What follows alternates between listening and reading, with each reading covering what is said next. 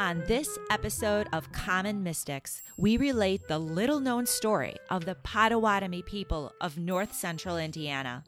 It's a story of discrimination, injustice, and death, but also one of hope and of love.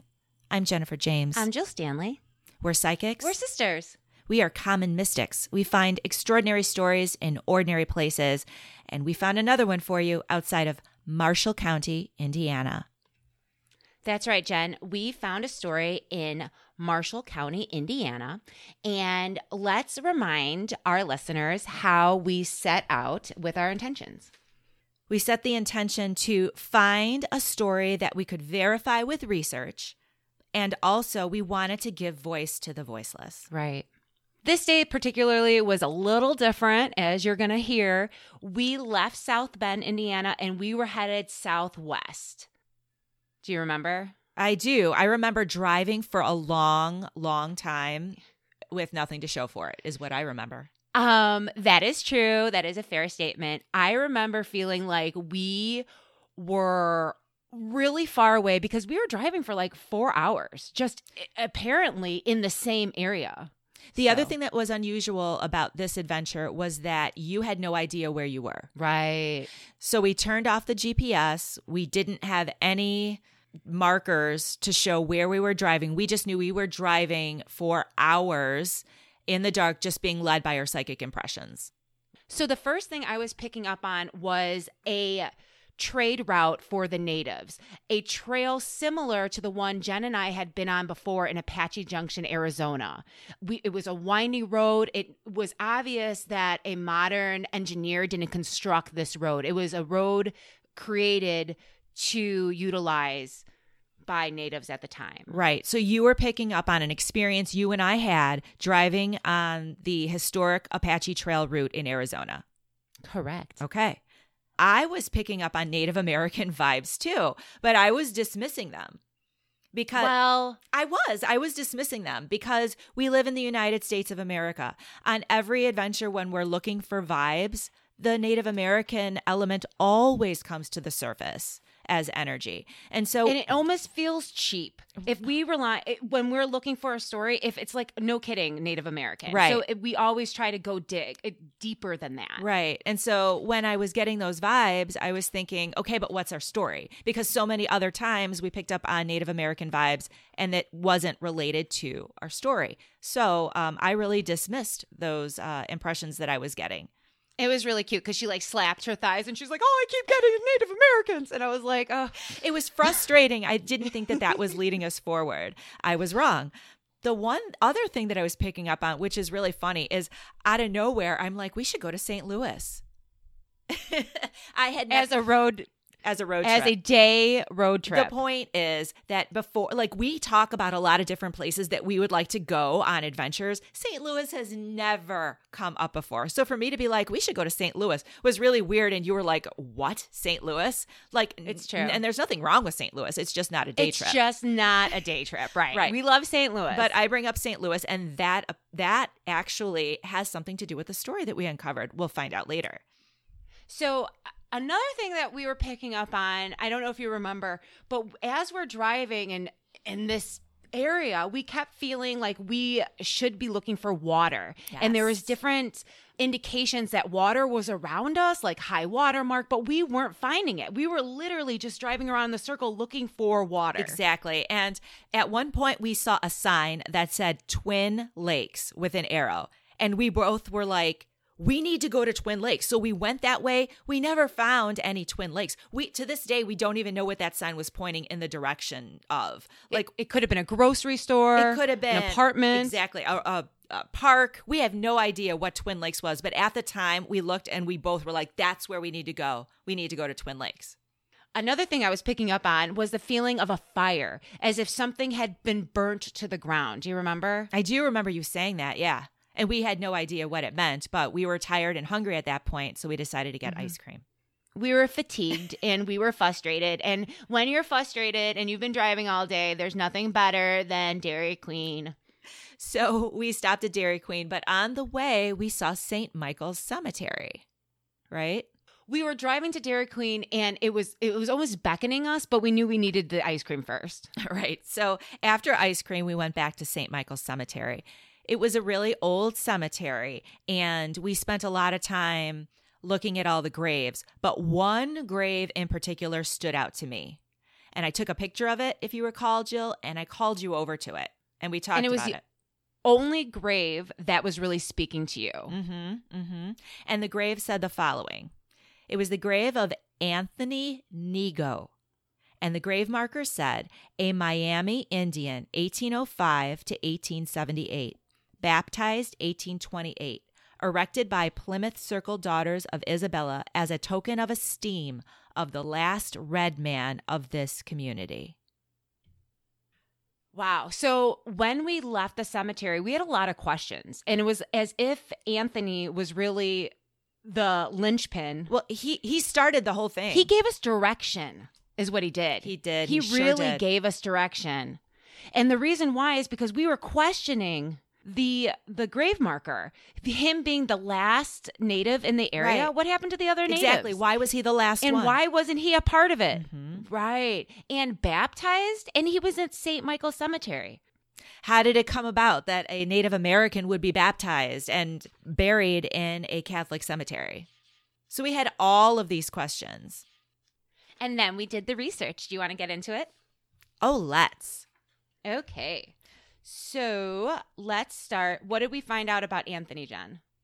We knew already from his headstone that he was a Miami Indian and, quote unquote, the last red man of the community. But actually, the research said that he was only half Miami and half Potawatomi. But his half Miami blood on his mother's side would prove to be pivotal in his life later on, we were to find out. He was born in 1805 in Indiana, and his name wasn't Anthony at first, obviously. It was actually something like Antoine Onago or some variation of that, but the local white folks just called him Anthony because it was easier for them. 1828 was a big year for Anthony.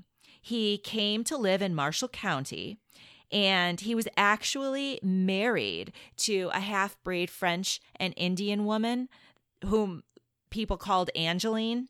He was married to her at a chapel at, get this, Twin Lakes, Potawatomi Village in 1828. Ding, Wow. ding, ding, ding, ding. Also, in 1828, he was baptized into the Catholic faith by a missionary who was sent to the area to look after the spiritual welfare of the Aborigines of the Western Wilderness. And that's a quote. By all accounts, he was a devout Catholic, and he chose to live close to St. Michael's Catholic Church so he could be an active member of that parish. And yet, Jill, in 1838, 10 years after his baptism and his marriage at the Twin Lakes Potawatomi Village Chapel, he would have been forcibly removed to Kansas in an event known today as the Potawatomi Trail of Death that occurred in 1838. It was then that the entire Potawatomi settlement of Twin Lakes was forcibly removed, and only for the fact that Anthony was half Miami and not entirely Potawatomi was he allowed to stay. Oh, Crazy. So I'm reading this and I'm like, holy crap, what did they have against the Potawatomi people? It was a perfect storm, let me tell you. What was the situation, Jill? So, at the time, we have three groups of people in the area. You have the white settlers, you have Native American reservation land, and you have missionaries, as you described, coming over for the welfare of the natives to help, convert Catholicism or to push Catholicism, really. So at the time, there was a series of treaties happening between the United States government and the natives of the land. And this particular reservation, or the land that we were driving on that day, was a part of a native reservation. And the person in charge of the lands was Chief Menominee. If I'm saying that correctly, I apologize if I'm not.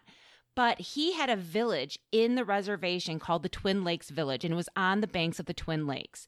And at the time, the government wanted to procure that land as well. So they were tricking natives and being really unscrupulous, trying to get the natives to sign away their lands for money that in many times was never paid. So there was one treaty at the time called the Whiskey Treaty, where the government had round up the chiefs of the different tribes, got them drunk, and tried to have them sign away the rights to their land. Well, Chief Menominee was like, that's not going to happen. So he declined to sign that treaty, and that's how he retained this reservation and the Twin Lake Village on the reservation. So at this time, there were squatters coming onto the reservation.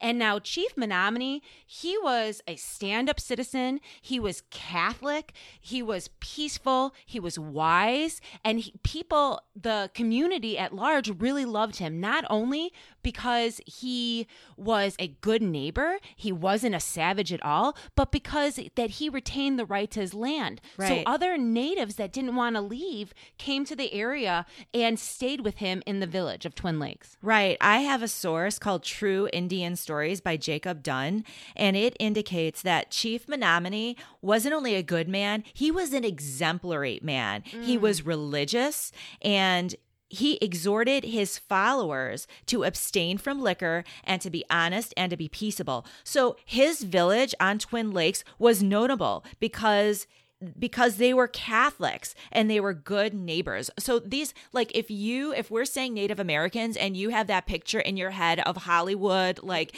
Indians, right, and scalpers, this is not what we're talking about. We're talking about people who were living in a community that they believed was theirs. Right. So at the time, like I was saying, a lot of natives came to live with Chief Menominee at Twin Lakes because he had such a great reputation. It was peaceful, and those lands were still in the Native Americans' care. So at the time, there was white settlers trying to live on the reservation, squatting there. And so the chief, and it was hard for him to do, contacted the governor of Indiana and said, "Sir, please look into people squatting on our reservation." And so the governor did look into it. And as a plot twist, it was not the squatters that the government decided to remove, but unfortunately, Chief Menominee's and his tribe. Well, you know what, Jill? There was a precipitating event by one of the squatters that I'll share with you here. Tell me. There was a Mr. Waters, who is a white man, who had settled on the reservation without authority. So basically, he was a squatter. Now, he desired the Indians to leave so he could preempt 160 acres of the reservation land for himself under a law that was recently enacted by Congress. I don't know the details, but the point was the judge who looked into it, the Honorable McDonald, found that it was Mr. Waters who was the disturbing element here. He worked up a disturbance so that the government would be compelled to remove the Indians. He said that Indians came to his door at night, chopped down his door, and threatened his life. Now, this account of this event is completely contrary to everything else that the people in the area, including the missionaries, were saying about this group of people. But nevertheless, because this was said, it followed that about 10 to 12 of the Indian cabins were burned as a result. And now you have a situation where there's violence. So the government comes in and makes a decision about what to do. And by the way, I also want to say, Jill, that I am using the word Indians. And I know it's not politically correct today. And the reason I am is because in a lot of cases, I'm using direct quotes from old sources. So I apologize if anyone is offended by the term. I don't use it to cause offense, but I just want to say that I'm using old sources. She understands. It's just she's making quotes from the book. So the governor of Indiana is like, no, you guys need to leave. So the governor had assigned the task of rounding up the Potawatomis to a General John Tipton. So now Tipton wrote orders and letters regarding his plans to capture the Potawatomis, and he invited them to meet at the Potawatomi Chapel at Twin Lakes, where he rounded them up, locked them in, and tricked them and said, you guys are going to be leaving in a couple days, so get your stuff together, and took Chief Menominee prisoner. Right. And it's so unscrupulous here because he really tricked them. They thought that they were having a council meeting. It was a complete ruse. And one of the missionaries, Father Petit, at the time, he was appalled at the behavior. Not only that, Jill, but Tipton and the militia, they fired shots and they burned their crops and completely destroyed the village so that there would be nothing left, no village left for them to come back to. It was said when Chief Menominee objected for his people, they tied him up like a dog and imprisoned him. It's heartbreaking. So I have an anecdote I want to share about that day. Tell me. When the militia came in and were firing shots, Chief Black Wolf and his elderly mother were living at Twin Lakes at the time. Because remember, a lot of different Native peoples came, a lot of the other Potawatomi in the area, and came to Twin Lakes. So over the course of a few years, it grew from like 4 wigwams to like over 100, okay? Wigwams and cabins of different, so it was this huge group. I like the name wigwam. It's a fun word, wigwam. It is.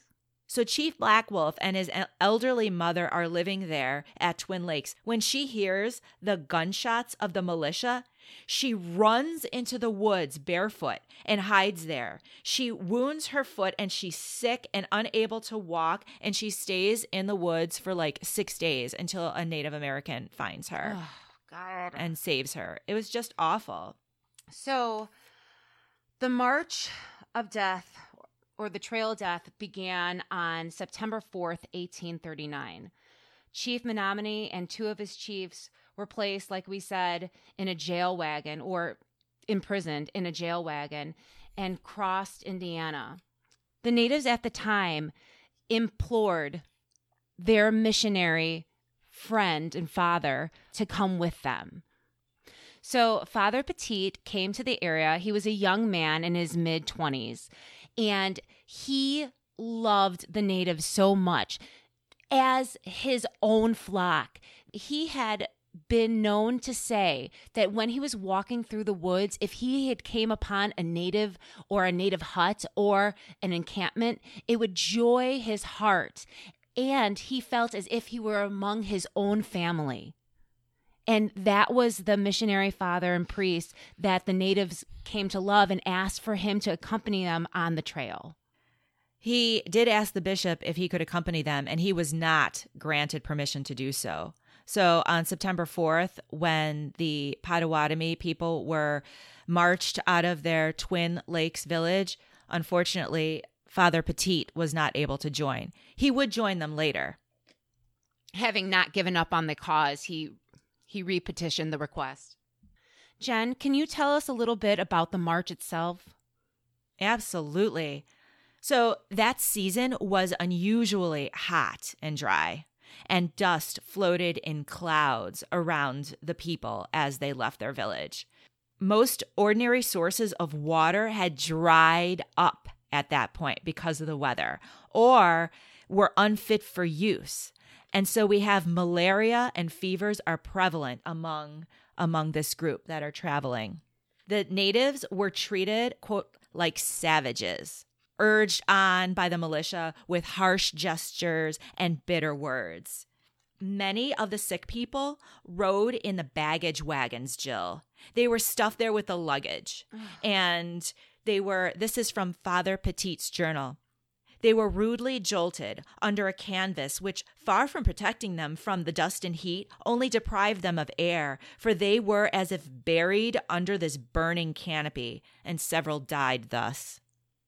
On the first day, they traveled 21 miles to a Chippewa village on the Tippecanoe River, and 51 were too sick to continue on day 2. Also, and this is interesting, there was a 10-year-old white boy by the name of William Ward who left with them. He just followed the caravan out because he was friends with them. Oh, my God. I know. He followed him all the way to Rochester, Indiana, until his mother caught up with him and took him home. That is the cutest thing. Cute, horribly sad, but just so sweet that he loved them and he didn't want his friends to leave. The first casualty was an infant who died on day 2. And so many infants died, so many children. Father wrote in his journal, almost all the babies, exhausted by the heat, were dead or dying. I baptized several newly born, happy little ones whose first step was from the land of exile into heaven. Is that not heartbreaking? I just can't. Oh, so a trail of the sick and elderly, Jill, were left along the way, all the way through Indiana, because at every stop, some were too sick to continue. And so you've got people who are leaving their mothers, their wives, their children behind because they couldn't continue, with the understanding that, oh, they'd either die or they'd catch up later. It was awful. So families are being separated by this terrible march. 2 or more deaths occurred every day that they trekked through Indiana. And their last encampment was on the Illinois-Indiana state line. And there, the water was so filthy and unhealthy that it was pretty much useless to them. By September 16th, 1838, the group encamped at Danville, Illinois, where 4 more Potawatomi people were died and buried. And also, it was here in Danville, Illinois, that Father Petit finally showed up because the bishop had granted him approval to go on this march. And it was there and then in Danville that Father Petit convinced the militia to let Chief Menominee and the other chiefs out of this jail wagon where they had been, like we had said, tied like dogs. Between September 20th and October 10th, 1838, they traveled through Illinois, and after arriving in Missouri, they hardly had any sick left, and the Indians were allowed to hunt and to supplement their diet through hunting, so that helped a lot. So by the time they got to Missouri, things were looking better. Oh my God. So this whole time, they weren't allowed to eat fresh meat? Exactly. They're just eating what they brought or what the militia was providing them. I can't even imagine. When they reached the end of their journey, Jill, in Kansas. So when they arrived in Kansas, they have been told that they would have homes, ready-made homes for them, but nothing was set up for them. It was just empty.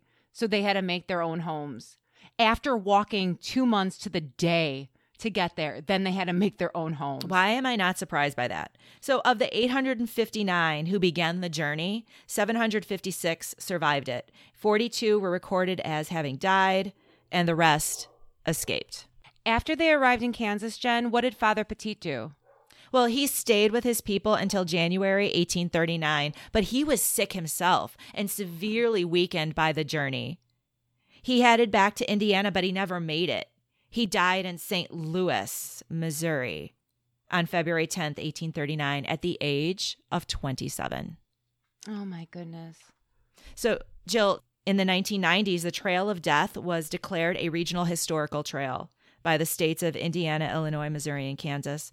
And today you can find over 70 Trail of Death history markers along that route. That would have been helpful to find. Yeah, no kidding. No kidding. They need more markers. So let's debrief. Let's talk about our hits. Let's do it. Okay. Now, I said earlier that I was getting Native American vibes and I dismissed them. Well, I shouldn't have. Apparently, that was our story. I was describing the Apache Trail that I was feeling. Ding, ding, ding, ding, ding. Yeah, no kidding. I have a quote from The Slice of History by Lloyd E. Anderson that I picked up at Marshall County's History Museum. And in this book, it describes in the southwestern part of Marshall County, early in the 19th century, was a winding trail trotted by the Indians and wild beasts. It was through the deep forest across the little stream where wolves were numerous. Later, the white man discovered this trail and found a place to live along it. So literally, that describes almost exactly how the Apache Trail was used in Mesa or Apache Junction, Arizona. So what you just read was about the trail that the natives used in Marshall County, which mirrors exactly the trail that we were driving on in Arizona. Right. And there's also a parallel there between the actual Trail of Death, which is another trail of natives. Yeah. So I think that checks out on different levels. Yeah, it's a good metaphor. Right. And let's not forget, Jill, that when we were driving, meandering around back and forth, we were driving on the reservation lands. I know. Right? We were not driving 4 hours in a big circle because we never really got far. You know what else is weird about that? That we were looking for the water just like the natives. They were looking for water when they were on their march, and the water was out of reach. Oh my gosh, that is nuts. That's crazy. obviously, when we saw that Twin Lakes sign and we wanted to get to it and couldn't, Twin Lakes, we were both attracted to that sign, and it turns out that was the name of the settlement. And it was the beginning of the Trail of Death. Oh, and St. Louis, Missouri. When I bring up St. Louis, Missouri out of the blue, well, Father Petit died in St. Louis, Missouri and was buried there for a time. So that totally checks out. Crazy. What about the fire? The grounds that we were driving on for hours had been burned by the militia. They literally burned their crops and destroyed the village. So yeah, that checks out too. And obviously how you honed in on Anthony's grave. Oh my gosh, let's talk about that for a minute. Anthony really led us to this story. He did. If we didn't go to Dairy Queen, see, being a fatso is helpful. If we didn't go to Dairy Queen, we would have never saw that cemetery because we weren't looking for the cemetery. We were going to look for ice cream. Right. Anthony opened the door to us to start asking the questions about the Native people who lived in the area, why they were forced to leave, and how it was that some of them were baptized. Right. Absolutely. You know, it was Father Petit that baptized Anthony. Is that right? Mm-hmm. I think Father Petit is a big part of this story. I agree. Tell me why. You know, Jill, when I think of a missionary, I think of someone who is forcing their beliefs and their culture on another people. But that doesn't seem to be the case with Father Petit. No, he loved them so much. It does appear that he did, by all accounts. And he loved them for who they were. And it seems as if he wasn't trying to take away their spirituality, but to add to it. Wow. Jill, do we have any evidence of how the Potawatomi people felt about Father Petit? We do. It's funny you Tell asked that. We do, actually. On the website Potawatomi/TDA.org indicates that not only did Father love the Native Americans as part of his flock and them as people, but also the Native Americans loved him back. When he was dying, they sent one of the most powerful chiefs that they had to take care of him and to bring him as far as he could after leaving the trail. I'm going to take it a step further, Jill. I found a book, Potawatomi Trail of Death by John William McMullen, and in it, he states that the Potawatomi pray to Father Petit and feel like he's a saint. Oh my gosh. It is certain that he is regarded by all as a very good man who gave his all for his flock. How really unusual did. Here. How unusual. It's totally contradictory to how I think of missionaries. And I think how many people do. Right. So Jill, who do you think we were meant to give voice to today?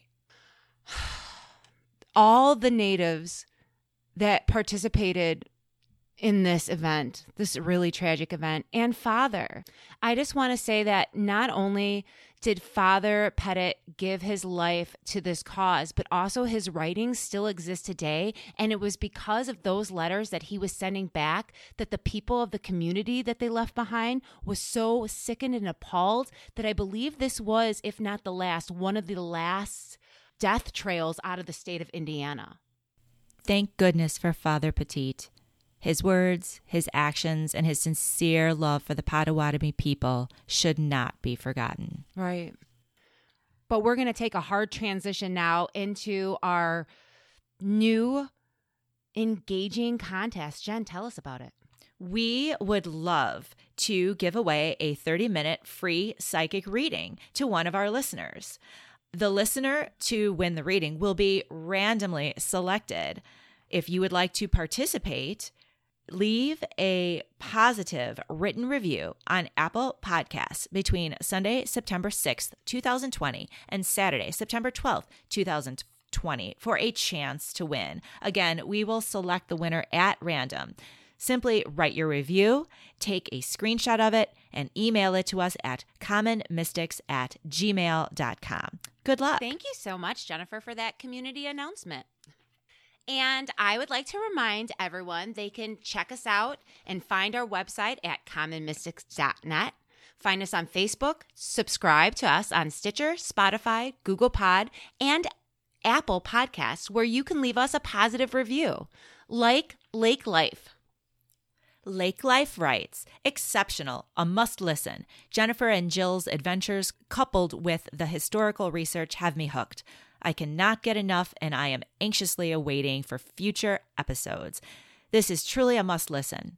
The bonus episode regarding their mom has reinforced the feelings I know are my mom. Thank you, J&J. Aww. Oh, thank you. Lake Life, that's really sweet. Thank you so much. And thank you all for listening. Good night. Bye.